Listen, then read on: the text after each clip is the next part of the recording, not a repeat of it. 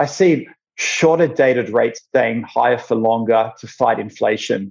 And I think that kind of knee-jerk reaction that we've had maybe over the last 10, 15 years of the Fed reacting very quickly, cutting rates, I'm not sure that plays out this cycle unless we have some massive kind of exogenous risk here.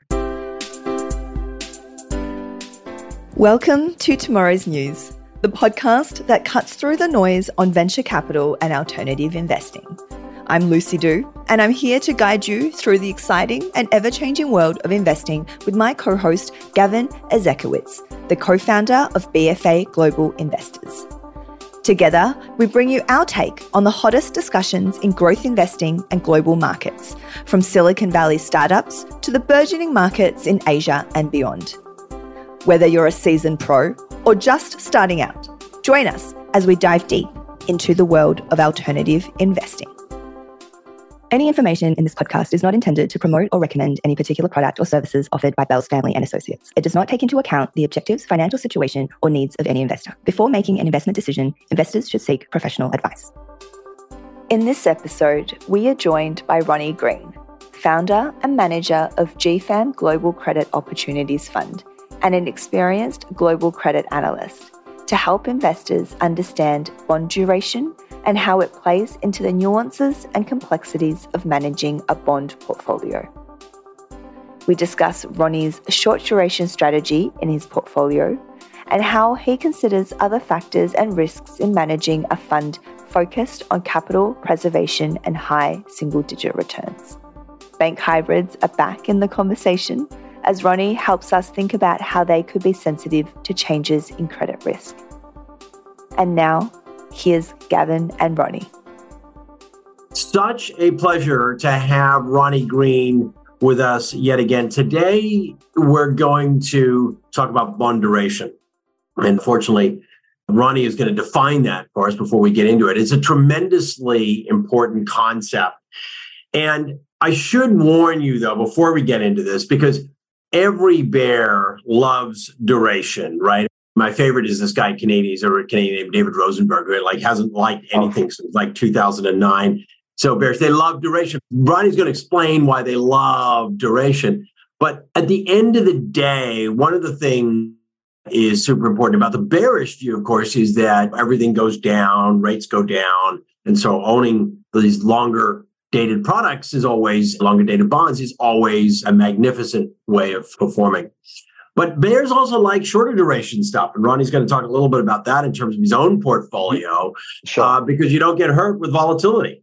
So that's important. And Roni has done a great job this year. Just a little promote for him before we get going. Ronnie's done a great job this year, taking his duration shorter for the first part of the year and then using surgical strikes. And I'm going to change my ringtone on the phone to Storm Shadow because of his surgical precision, to deliver some great returns for the first quarter. So it's a pleasure to have Roni on with us today. Roni, welcome. And before we get into the detail, please explain to me like I'm five, bond duration, what does it mean for investors? Why should they care? Yeah, thanks for having me. Look, I think when people look at a bond fund or a bond in particular, one of the first things they look at is the duration of it. And the first thing that comes to mind with duration is like a length of time. And like the traditional way to think about it is how much time will it take for me to the coupons to give me my money back? But in reality, what it is it's the sensitivity of a bond to moves in interest rate. If rates move up 1%, for instance, how much in price will the bond move? There's also spread duration, which is the sensitivity of the bond to credit risk as well. In reality, it's a measure of volatility of a particular security. But there's so much nuance in it, Gavin. And I think it's a really interesting topic because as I've been meeting lots of people, it's the one thing that keeps coming up. What's your duration? What's your view on duration? And I think it's a super interesting topic for now, as you alluded to in your intro. Thank you for the explanation. So as we started this year, you had a very heavy weighting to cash. I think you've kept that, which has shortened your duration. But what does that mean from a portfolio perspective? Are you also taking some longer dated risk or barbell type approach? Because you've got to generate, obviously, some return out of the portfolio, and you can't do it all in the short end. Yeah. So I think, what's interesting in today's market is we have something quite unusual, Gavin. We have what they call an inverted yield curve. So we have rates at the front end, say in the US, the front end rates, the Fed funds rates at over 5% now. And then you've got the 10-year, which is at 3.5%, which is very unusual. And to allude to David Rosenberg, like it's a very recessionary signal to have an inverted yield curve. So what should an investor do there? The obvious thing to do is to stay at the front end and to harvest those yields. The non-consensus thing to do is to say, hey, maybe the bond market's telling us a recession's coming, so we should add to duration here. It's not my view, Gavin. I think we're probably in more of a muddle through type situation with the economy. Maybe a slow grind to lower growth is my higher probability view. And for that reason, I think that the market pricing in cuts for Fed funds rate, for the RBA, et cetera, are probably a little bit pessimistic, I would say, from an economy perspective, maybe optimistic from a bond price perspective. But I just don't see it happening. I see shorter dated rates staying higher for longer to fight inflation. And I think that kind of knee-jerk reaction that we've had maybe over the last 10, 15 years of the Fed reacting very quickly, cutting rates, I'm not sure that plays out this cycle unless we have some massive kind of exogenous risk here. So in terms of my portfolio, you're right. I'm staying really short duration. I'm about 2-year duration for now. And when I talk about duration, I'm talking about interest rate risk on the portfolio. But yes, also spread duration, which is the other concept related to credit risk, is also very short. It's about 2 years as well. And you just don't think you're being rewarded, I guess, given your view that we're not headed off a cliff. You're just not being rewarded to buy 10 years or 20 years, be it either treasuries or corporates, that the risk return there, given the likely path that you see, makes sense. Yeah, exactly. I think like maybe there are some specific situations with specific issuers that issue a very cheap 10-year bond, or there's cheap risk in the market. But if you look at it just from a government risk perspective, say a 10-year Aussie government bond or a 10-year US Treasury, I think the risk here is for higher rates. I think the higher probability is that rates go a little bit higher. And I just don't think that's a good risk reward for what I'm trying to do in the portfolio of low volatility, get most of the returns through kind of income generation, and quite honestly, have some dry powder for when things do get very cheap to be able to take advantage of those dislocations. Yeah, it's such an important point, right? I mean, I think if you're trying to run a low volatility strategy, unless you're using very complex derivatives, having a lot of duration in your portfolio doesn't really serve you, does it? No, it doesn't. I think the good thing about the portfolio these days is you can buy longer dated risk and hedge out the interest rate risk. So that's another view, and that's a view on credit spreads, et cetera. So that's all the things I'm thinking about. So kind of credit curves as well as interest rate curves. It's all super interesting. But yeah, at the moment, like I said before, I'm very low interest rate risk and spread risk. It's a view, I think I've expressed it here before, that credit spreads are not particularly cheap either. So it's not something I want to take too much risk at this point in time. I guess one of the things we hear a lot of people saying, oh, great that this guy's running a bond fund, but, can't I just do this all at home on my own, right? What is it as a manager that you are thinking about that is, I'm going to call it relatively complex or nuanced, that might be somewhat difficult for somebody to replicate at home unless they were devoting, as you do, 14 hours a day to it? Yeah, at least. Yeah, look, I think, there's so many nuances in this market. I'll give you an example. It's top of mind. I think CBA's out with a Pearls issuance, like one of their AT1s. You've expressed your love of hybrids before, haven't you? Yeah, sure. Look, without putting the boot into anything or anyone in particular, I think one of the nuances, which you kind of asked me about, which I think is interesting for a lot of people to think about. So one of the ways they market that security, and in fact, it's all the bank hybrids, is their floating rate, right? So BBSW, in this case, say 300. Great. To a regular investor, there's no interest rate risk in that, right? So great. If BBSW goes up, I go up. If BBSW goes down, I have no interest rate risk. But the reality of the situation is you are taking on enormous spread duration risk. So these are very long duration instruments.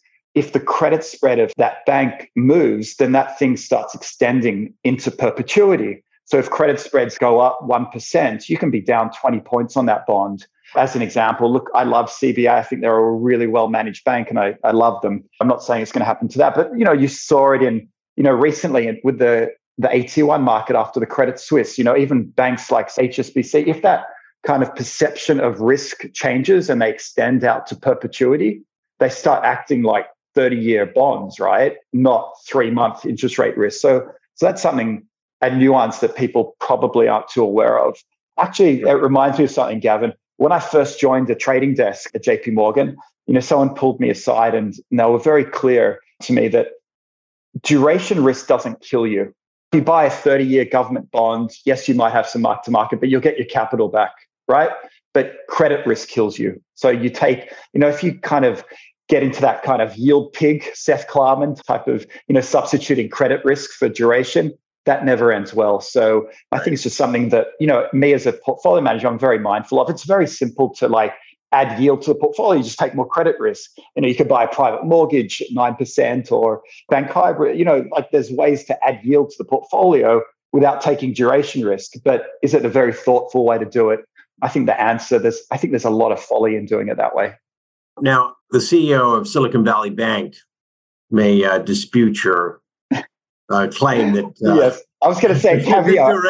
With no leverage. Without leverage. Without leverage. Duration can kill you when mismanaged. When you lose your funding, right? When you lose your funding in 24 hours. It's so true. Look, so that's such an important point. It's not just duration, it's credit plus duration, which is really critical. And I think such an important point there is just how you've described. Again, CBA is a great financial services company, but what we've seen in all kinds of financial services companies, very high quality U.S., in this case, companies that are sort of robust, as I say to people, they're mathematically robust. The perception, when it changes, can be quite damaging incredibly quickly, and it can take a long time to recover that spread, right?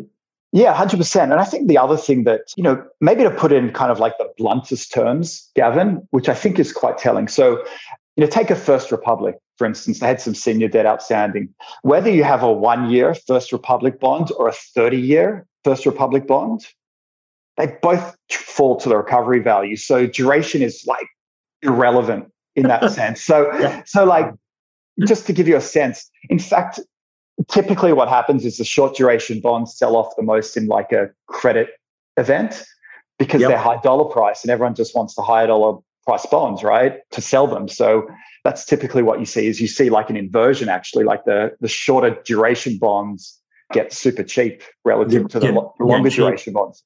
Yeah, no, it's such an interesting point. I mean, maybe to some extent, we're seeing that in a very limited way in the U.S. Treasury market at the moment. Absolutely. I think we may hit 6% on some of these notes that are coming due in June and July. Don't fear duration. I think it's a tool. The way I think about it as a portfolio manager is a tool. I'm not fearful of it. It's just a view on how to position the portfolio and to do it in kind of the most probabilistic, trying to do smart things in the portfolio. And I think the smartest high probability thing today, given where the portfolio is trying to achieve that kind of 6 to 10%, is just to stay short and then take advantage.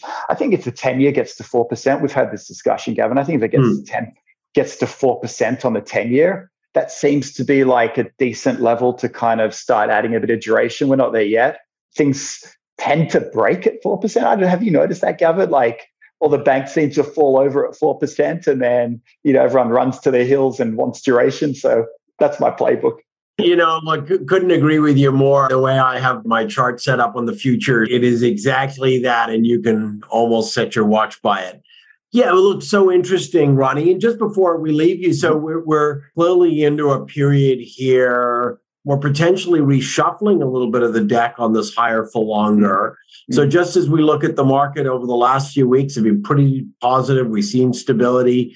Are you seeing anything that's tempting you in from either a credit perspective or a positioning perspective, or you haven't made many changes over the last little while?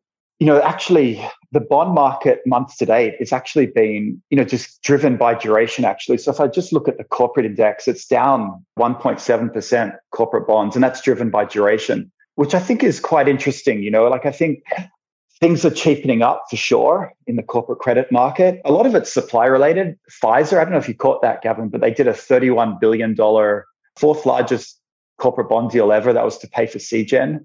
There's a lot of demand for. It's a big print. It's a big print. It took a lot of wind out of the market, I think. But yeah, market just absorb it. They do a one-day roadshow and get it done, right? So look, there was a lot of demand. I think you noticed there was a lot of demand for the longer, the 30, 40-year type tenor. So there is demand for duration out there. People certainly want that. I think I made the comment to you. Right now, I kind of wonder whether or not with Apple, Apple had a relatively large 10-year print, I think, and, whether or not people are looking at these big corporates and saying, well, frankly, I'd rather own those than U.S. government bonds, which doesn't really make sense given everything gets priced off the sovereign credit anyway, it's to some extent, right? You know what? The funny thing is if they do default, I can almost feel it, like treasuries will rally. There's nothing else to do, right? I remember, was it 2011 they got downgraded and they got S&P did them and everyone just rushed to buy them. It's just it's the only thing you can do. This whole debt ceiling thing is so hard to trade. I think it's impossible to trade because you can look at analogies over time because the debt ceiling keeps getting raised, which makes it likely it's going to get raised again. But you can look at each period and there's no real strategic pattern.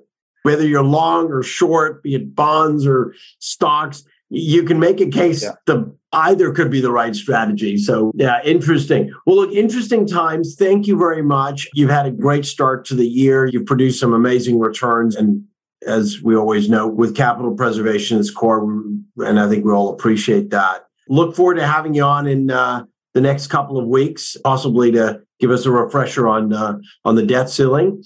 And great catching up with you today. Thanks, Gavin. Thanks for having me. Such a pleasure. Bye. Bye. Don't forget, you can subscribe to Tomorrow's News on Apple Podcasts, Spotify, or anywhere you get your podcasts. Thank you for listening, and we'll see you next week.